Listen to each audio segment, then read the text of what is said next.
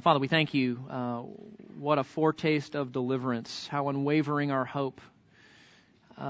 Christ in power resurrected. What great promises. What great truths to sing. And we join with Christians around the world in declaring the gospel, in upholding King Jesus, in meditating on His life and death and resurrection, and longing for His return. And we thank you for that encouragement and for the reminders that these songs do for us. Lord, as we come now to the text before us, we pray for your assistance, that you would help us to understand what you have for us, that your Spirit would energize your word, making it come alive to us and empowering us to believe it and to apply it. And so we pray now for your help as we come. In Jesus' name, amen. War has been on our minds this week, hasn't it? And it's been a long time, frankly, since we've thought about war on this scale. During my sabbatical, I had the privilege of spending a couple of days in the Northeast. I spent a day at Princeton University and another day in Manhattan at a library museum. Both of them had letters and artifacts related to my dissertation, so I got to nerd out a little bit there in some archives. But as I was flying into Newark, we happened to be on a southbound approach into Newark, and I was on the left-hand side of the plane, and as I looked out, you see that New York skyline. And as you look toward South Manhattan, you can see where those twin towers used to be. And it brought back the whole 9/11 experience. Of course, the Freedom Tower is right next door, a new piece in the skyline there, but those twin towers remain strangely absent. And it took me back to that moment. Maybe you have times like this where you remember where you were, you remember what you were doing.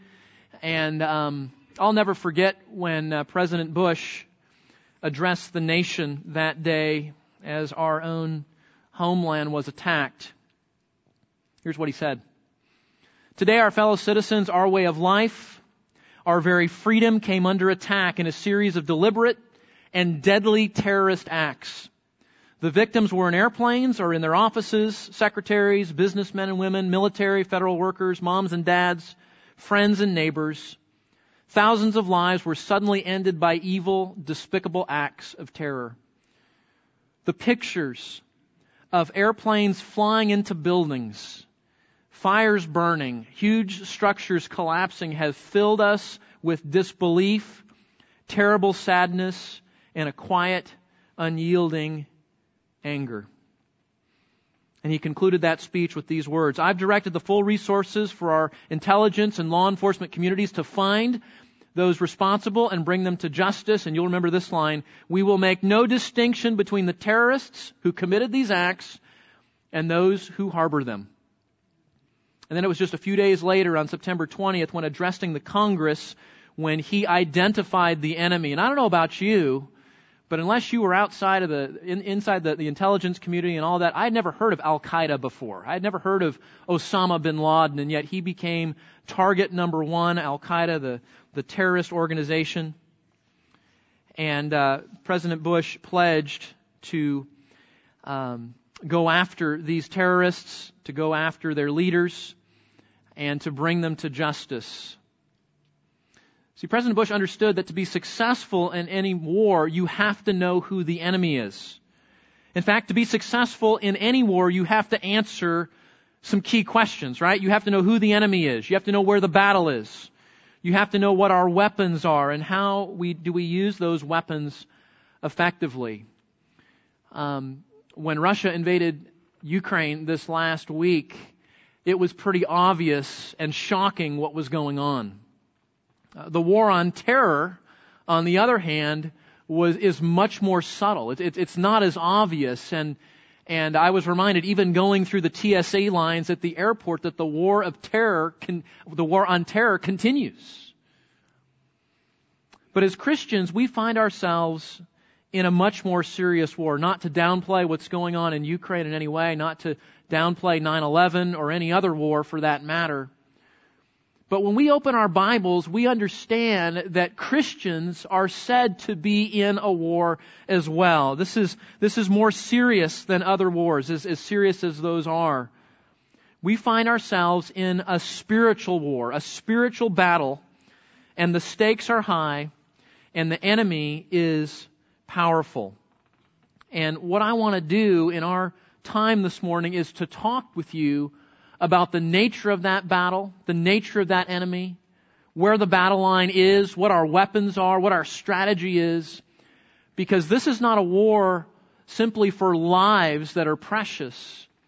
This is a war for the well-being of souls.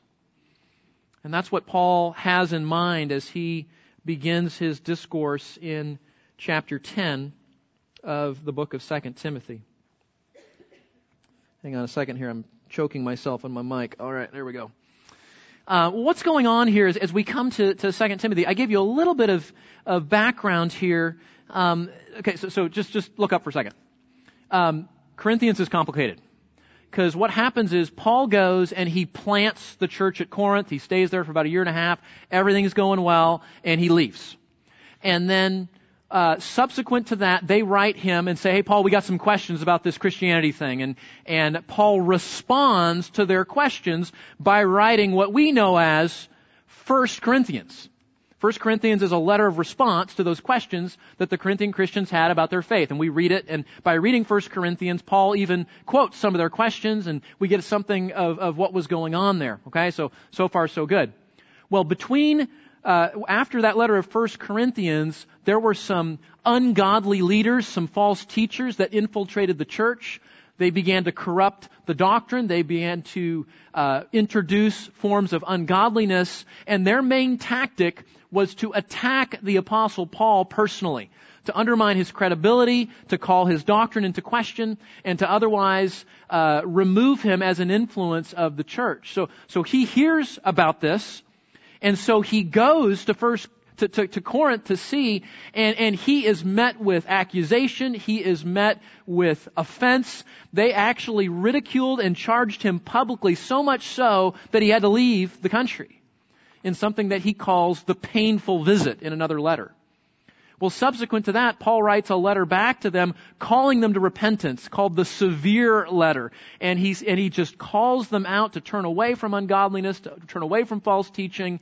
And praise the Lord, the Corinthians largely repent, and they see the error of their ways, and they begin to see through the false teachers and recognize Paul and the legitimacy of his apostleship and the credibility of his ministry. And Titus brings that report back, having visited, and it's like, okay, whew. And so what Paul does then, in light of that good report, he writes the letter of 2 Corinthians back to express his relief, to encourage them, to thank them. But as I mentioned during the scripture reading, there's still a pocket of false teachers there. There's still some rogue influence. And so Paul writes in part to encourage the Corinthians and to thank them and to reaffirm his love for them. But when he turns the corner in chapter 10, he's going to set the crosshairs of his apostolic ministry right on those false teachers and call them out in terms of what's going on and what they're doing in the church. And now here's his strategy. This is really interesting. That's why this is so helpful for us. What Paul did is he recognized that the false teachers are not the ultimate enemy. The ultimate enemy is the spiritual battle, the internal war that happens in the midst of false teaching and in the midst of sound doctrine. And that's why this is so helpful.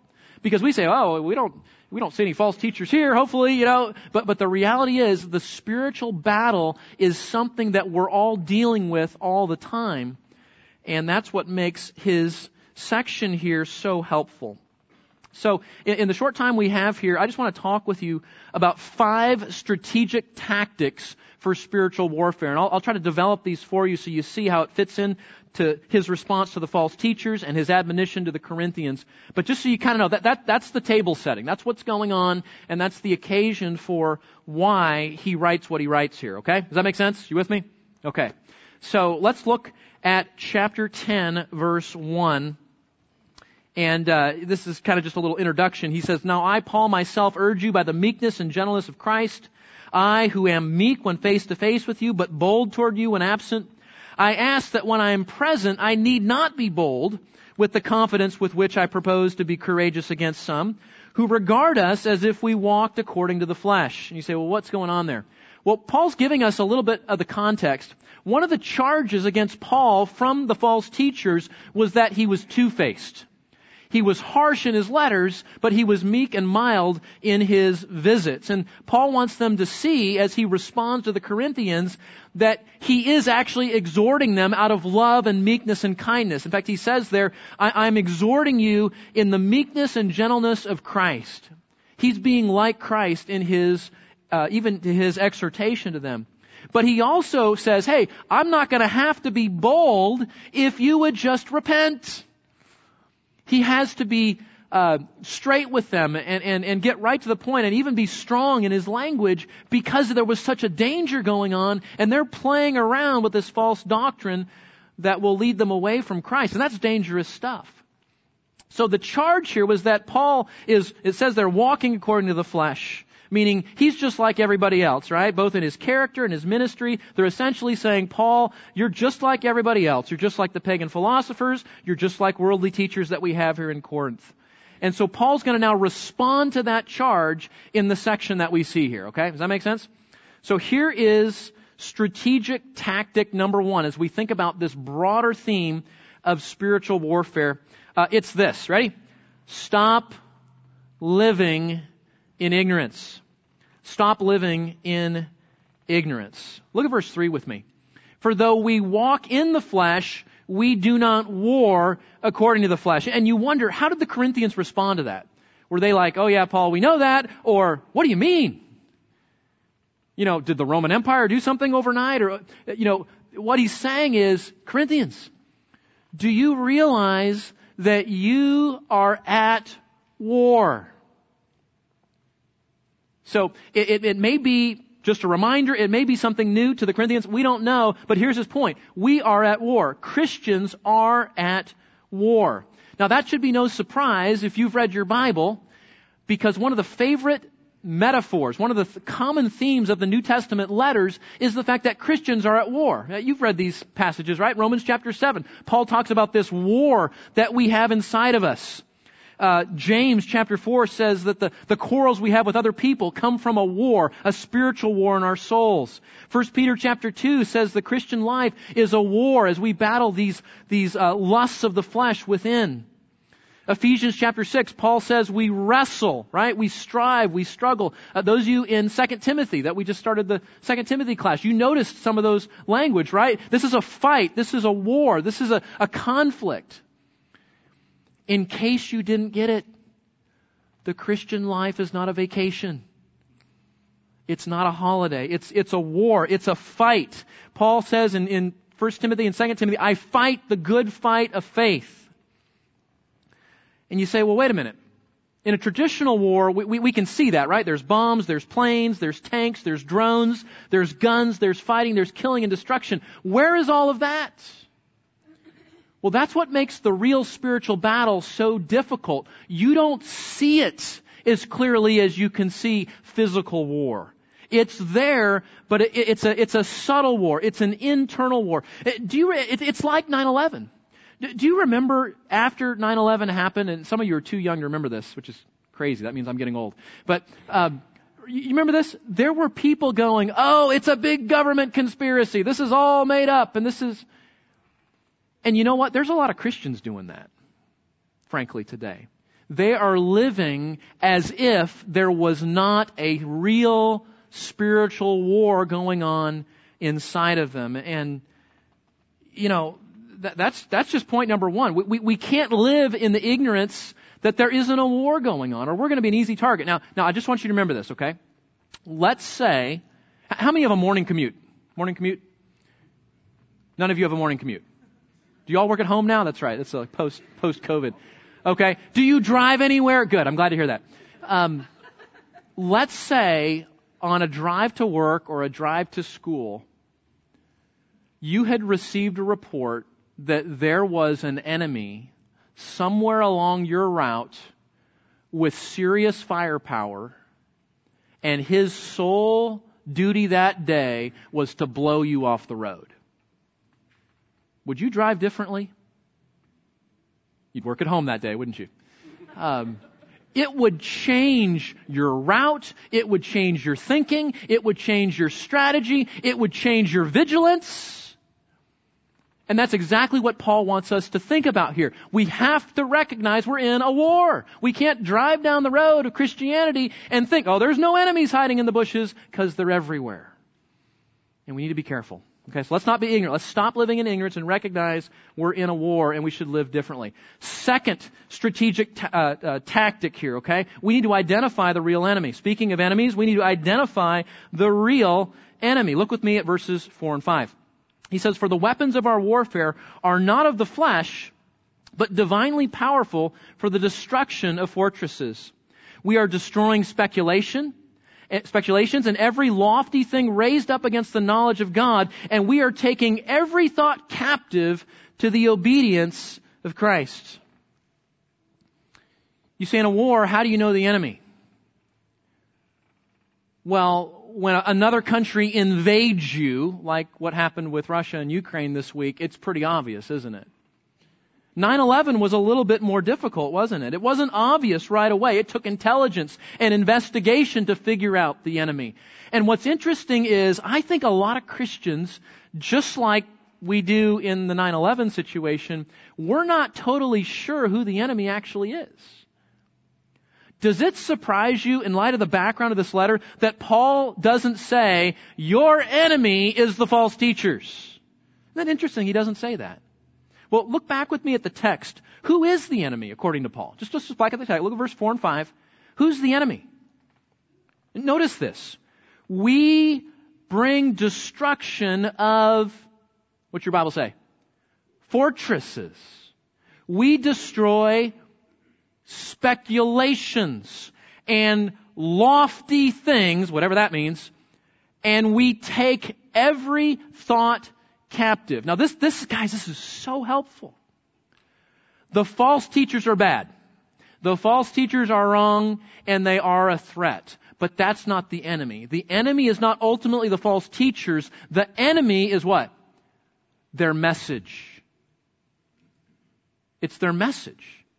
It's their doctrine. It's their ideas. It's their thoughts. It's their speculations. The enemy of the Christian is a false message. And you say, well, why is that? Why is the message of false teachers? Why is false doctrine? Why is lies of all sorts? Why are those our true enemy? Well, look back at the text. He tells us. He says these lofty things, these speculations, these thoughts, what do? They raise themselves up in prideful arrogance over and against the knowledge of God. That's why they're enemy number one. Listen, the things that we believe that are wrong, the lies that we embrace that are not true, the things that we entertain that go against Scripture, that call into question God's character, that raise themselves up over God as if we stand in judge of the Creator, are the most dangerous power in the universe, according to Paul. It's those ideas because they assault God and His Word. You say, why is that important? And I confess, Terry, you probably, how many times have you mentioned this verse in all your years of teaching? I mean, dozens and dozens. Me too, right? I mean, it's dozens and dozens. I love that, we talk about this in biblical counseling. We talk about it in discipleship. We talk about it in life. We talk about it with our kids. Take every thought captive. Be careful what you believe, right?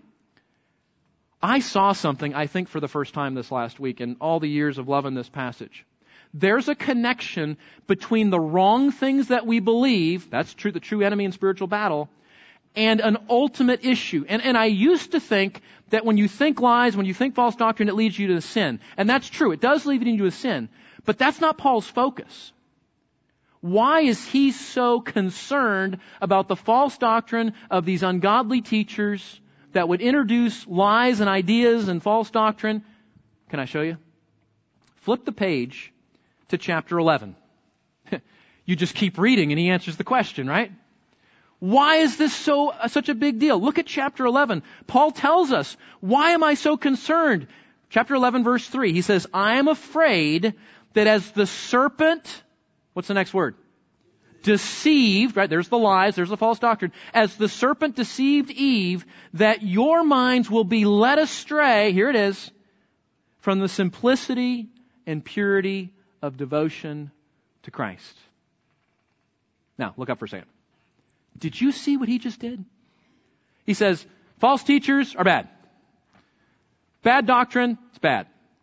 But here's why it's really bad. Because wrong ideas, wrong doctrine, false teaching, speculative ideology will distract you from a pure devotion to Jesus. And that's why it's so dangerous. Yes, it will lead you into sin, and the Bible talks about that in other places. But Paul's main thrust here is that it will distract you and deceive you away from where your attention ought to be, and that is on Jesus alone. Do you see that connection? You got to read, the whole thing to see that connection. But that's what he does not want to see the Corinthians distracted from Jesus. And here's a footnote. It doesn't have to be some horrible thought or horrible doctrine or really, really bad idea to distract you from Jesus. It can be something good, can't it? It can be something we would say, well, that's nice, but it distracts you from Jesus. And Paul says, that's what I'm worried about. I'm worried that you would be distracted from Jesus, and so I'm telling you this so that you would have undistracted purity, undistracted devotion. He says the same thing in the first letter, in 1 Corinthians 7. He says, I want you to have unhindered service and undistracted devotion to Jesus. And that's why it's so dangerous. The enemy of the Christian life. Ready for this? You say, what's the enemy, Keith, in the Christian life? The enemy in your life and my life is anything that distracts you from Jesus. That's it. Now, where does this false doctrine come from? And why is it so dangerous? Why were the Corinthians getting caught up into this? Well, this is really pretty interesting once you recognize what's going on here. Do you see, look at verse 5. He says, we are taking go back to chapter 10, right? If you're in 11, go back to chapter 10. Where does this false doctrine ultimately come from? Well, back to chapter 10, look at verse 5. We are taking every thought captive to the obedience of Christ. Do you see that little word thought? If you track that word through the letter of 2 Corinthians, this is really interesting. That word thought is always linked to the work of Satan in the life of Christians. Isn't that interesting?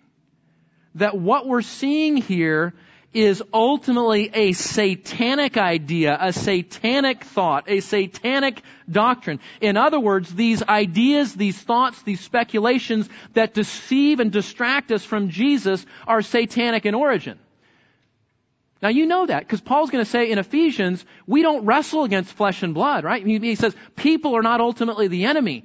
It's the doctrine, it's the ideas, it's the distractions, it's the thoughts that come from Satan himself. People are not ultimately the enemy. It's the spiritual powers of Satan that are ultimately the enemy. Now, you guys understand that as Christians, we fight an unholy trinity. We have three enemies, right? This is the trifecta of temptation in the Christian life. We have Satan, who's called the god of this world, the enemy of God. He's a real being, even though apparently about half of American Christians deny his existence. And he's the enemy. That's number one. What's the second enemy in the Christian life? The corrupt, sinful culture. Sometimes we call that the world. Because Satan is the god of this world. That's how he works. I told my kids last night, I said, our biggest enemy is not when a guy in a red suit with a pitchfork and horns shows up at our front door. Our biggest enemy is when we turn on Netflix. Our biggest enemy is when we flip on the news, when we go to Walmart and we hear conversation, when we flip on a new song on our iTunes account, when a podcast downloads, when we interact with people at the soccer game, when we read some blog article. The real enemies are the god of this world's influence through the ungodly culture around us. That's how he works. Now, if you're tracking with me, you're thinking, okay, the enemy is wrong ideas that distract us from Jesus. Well, where do wrong ideas come from? The world. They're everywhere. You said there's three enemies, right? It's an unholy trinity. So there's Satan, that's enemy number one. There's the world, that's enemy number two. What's the third enemy? Me. And you. Because even as Christians, we have residual fallenness inside of us. We have sinfulness resident in us. And listen to me, the reality is Satan's influence, the world's influence, would not be near as influential in our life if it did not resonate with that remaining sin within us. And that's why it's so dangerous. So the world, the flesh, the devil, that's the unholy trinity. That's the enemy that we face. And all of those work together to produce ideas, thoughts, doctrines, lies, speculations, worlds, values, philosophies, and beliefs that oppose God and His Word. Okay, so that's the real enemy. The real enemy is what you think. We have to be very careful of these influences around us. Okay? Now, if that's true, number 3 in our tactics here, we need to reject fleshly weapons and tactics. Reject fleshly weapons and tactics. We're trying to get a handle on some strategic tactics for spiritual warfare. And we got to know, number 1, that we're in a war. Number 2, we got to know who the enemy is. And number 3, we need to know what our weapons are and are not. And look at verse 3. He says, "For though we walk in the flesh, we do not war according to the flesh.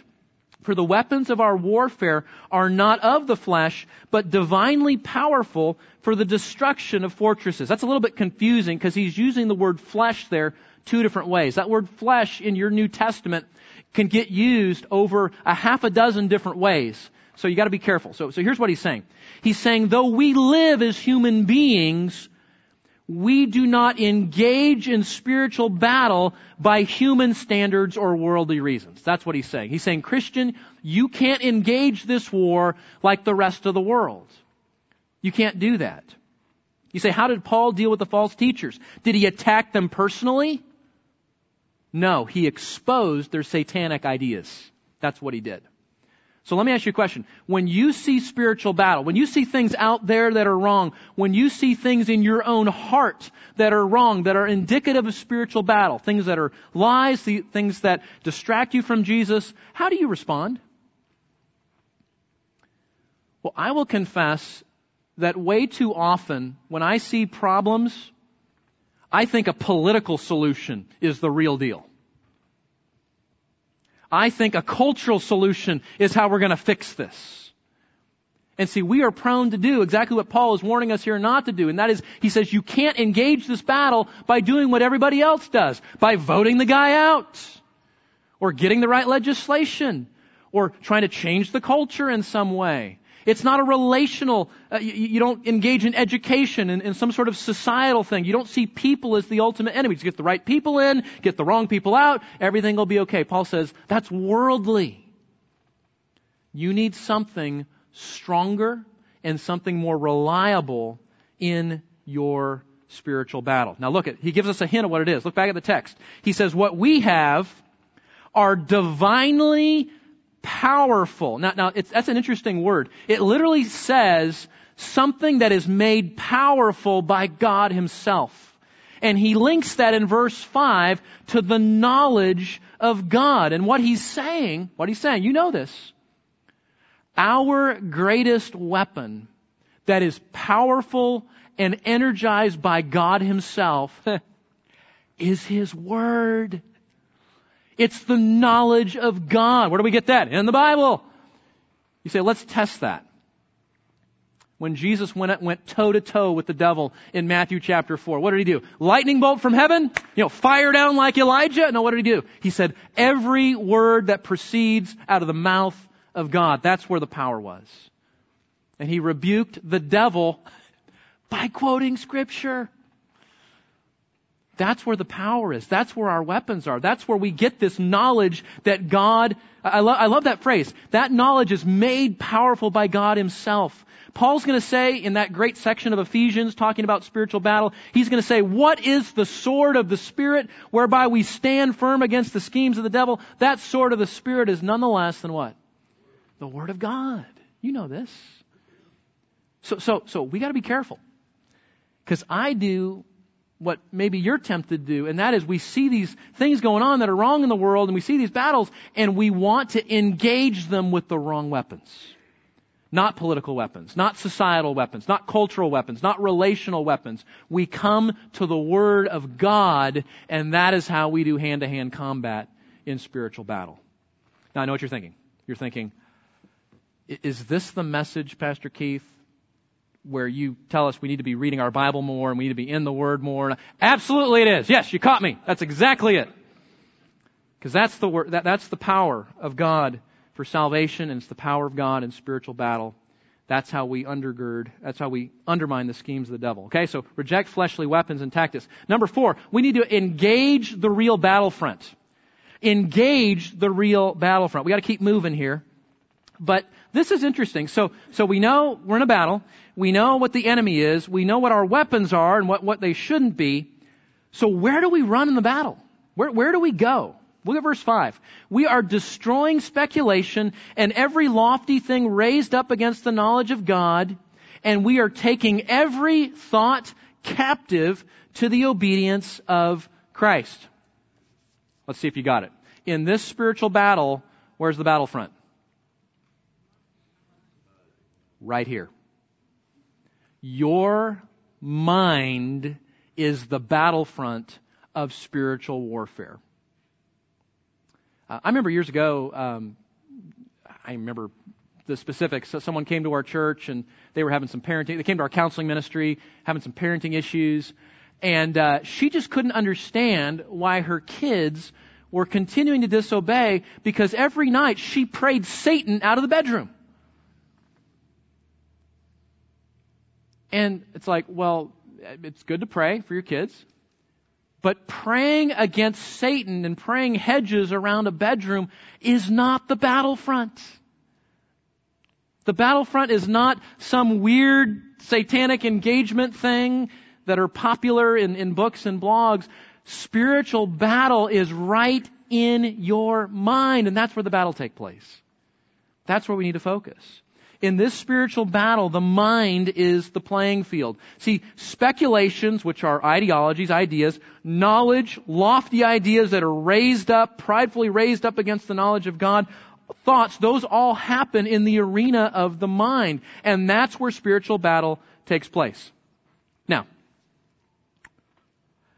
Satan is smart. Satan is strategic.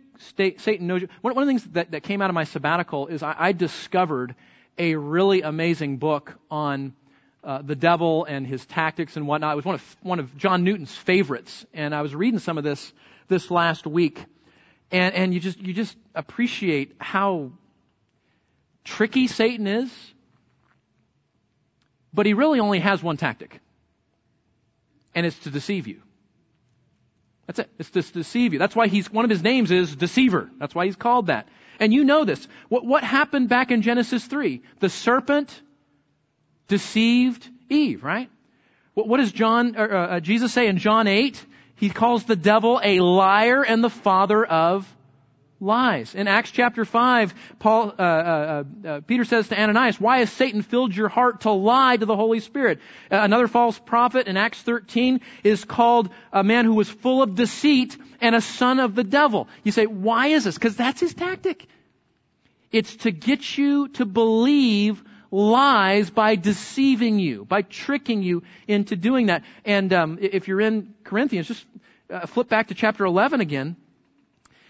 So now he looks at the false apostles and he says, hey Corinthians, you know what these false apostles are doing. They're doing the same thing that Satan does. It's everything that everybody who is influenced by Satan does, and that is he deceives. Chapter 11 of 2 Corinthians verse 13, he says, such men are false apostles. What does he call them? Deceitful workers, disguising themselves as apostles of Christ. Verse 14, for no wonder, even Satan himself disguises himself as an angel of light. Therefore, it's not surprising if his servants disguise themselves as servants of righteousness. It's the same thing. So the temptation here is that we would believe something, we would be deceived into believing something that is not true, and that distracts us ultimately from devotion to Christ. Now you know this. That's why the Bible is always saying, be careful what you think. How many times does the Bible say, renew your mind? How many times does it say, think on what's true? Why does it watch over your heart with all diligence? Why does it say that? Because that's where the battle lies. It's a matter of being deceived into believing and thinking things that aren't true. And that leads you into sin and distracts you from devotion to Christ. So where is the battlefront? As Christians, we need to remember that the beaches of spiritual Normandy are between your 2 ears. That's where the battle lies. And we need to be careful to make sure that we're not distracted from other places and put our time and effort there. Okay? Fifth strategy. We know we're in a war. We know what the enemy is. We know what our weapons are and are not. We know something of where the real battlefront lies. Now let's look at the hand-to-hand combat strategies here by talking about an effective strategy we can fight with. This is so helpful. Look at verse 5. Paul writes, we are destroying speculations and every lofty thing that is raised up against the knowledge of God, and we are taking every thought captive to the obedience of Christ. Did you notice in this section all of the military terminology? Did you notice it? 4 verses, 9 military terms. I call these the G.I. Joe terms of the Bible. I'm dating myself a little bit there, I guess. But 9 different military terms.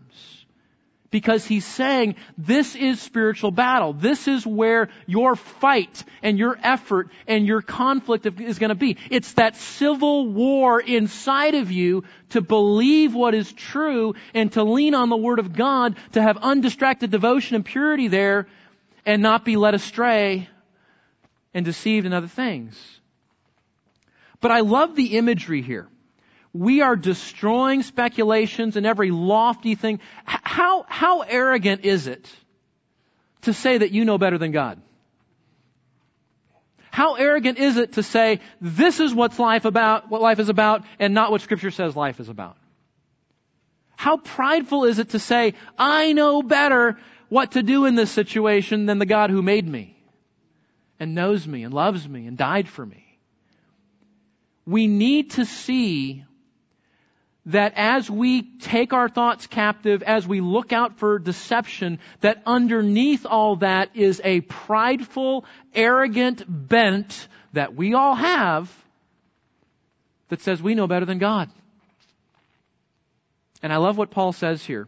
He uses graphic military language. Look at this. We take every thought like that captive. That's not strong enough. That word take captive means to interrogate as to a prisoner of war. You ready for this? You take everything you hear, everything you come across, everything you read, everything you look on social media, everything blogs, every thought that comes into your mind, and you spiritually waterboard it to bring it in conformity of Jesus. This is take no prisoners. This is to see those fallen thoughts that lead you away from Christ as enemy number 1. And we treat them for what they are, prisoners of war. Every rogue thought must be made to bow to King Jesus. That's what he's saying. Now, we're friends, right? So we can talk. How does this work when you're waiting on the Crescent train? I'm serious. That's where I live. Where do you live? I'm sitting there and I'm thinking all sorts of things that are wrong. I'm thinking things like, they should fix this problem. They're taking too long to fix this problem. This is my road. Don't they know that I'm going to be late? And I'm getting agitated and irritated. Why? Because I'm not taking my thoughts captive. You know what? I was talking to my kids last night. You know what this is like? You open your Bible to read, and 3,000 other things come to mind. and 109 distractions. And do you understand? That's not accidental. That is war.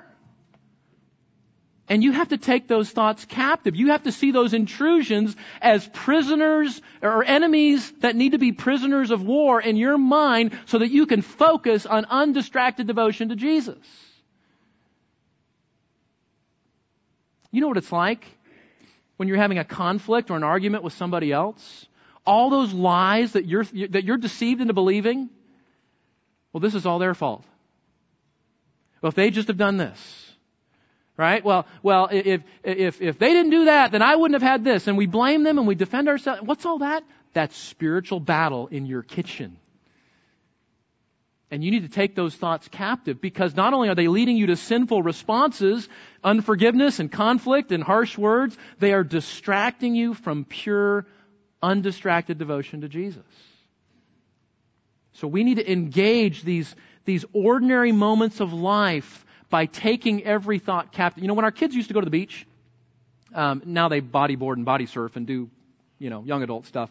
But one of their favorite things was that sifter. You remember those little sand sifters that our kids had? And you stick it in the sand, you pull up, oh, there's a shell, oh, there's a crab, and you do that. Yeah, that's the picture here. Paul says you make your mind to be driven by a spiritual sifter called the Word of God, and you don't let anything in your life go outside of that. Everything passes through that sifter, and nothing gets through that is not in conformity to the Word of God and in obedience to Jesus that leads you to pure devotion to Him. Your enemy is anything that distracts you from devotion to Him. So we take every thought captive to obey Jesus. If you think about it, every cognitive act, every moment of thought is an occasion for either devotion to Christ or distraction from Him. And that's where the real spiritual battle lies. So let's pray for each other. Let's work together. Let's come to God's Word. And let's battle valiantly for Him. Ask yourself this question. What's distracting you most from Him this morning? Let's pray. Father, we thank You that You give us such spiritual intelligence that helps us to see where the battle really lies. And I pray as we fight this civil war inside of us to think on what is true and to believe Your Word over other ideas and other thoughts that we're prone to be deceived by that move us into sin and away from Christ. Will You help us to fight and to engage in this battle constantly by means of Your grace. Help us to help each other. We need help with one another to see these challenges that we face. And Lord, like the Corinthians, we pray with the Apostle Paul that we would have a pure, undistracted devotedness to Jesus. And we would view anything that distracts us from that as the satanic spiritual enemy that it truly is. Lord, give us grace and help. We love You. We thank You that You're working in us. In Christ's name, amen.